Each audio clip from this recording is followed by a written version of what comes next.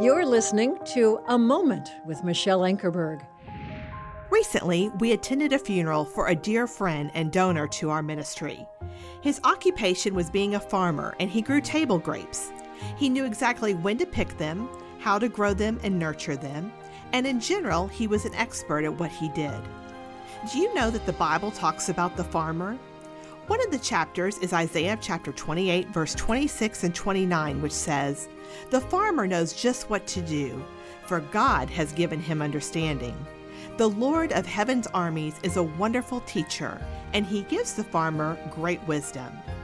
Farmers are essential, and how great to know God already knew that and gives those talents to certain people. For additional resources or to view our TV program, log on to jashow.org. That's jashow.org.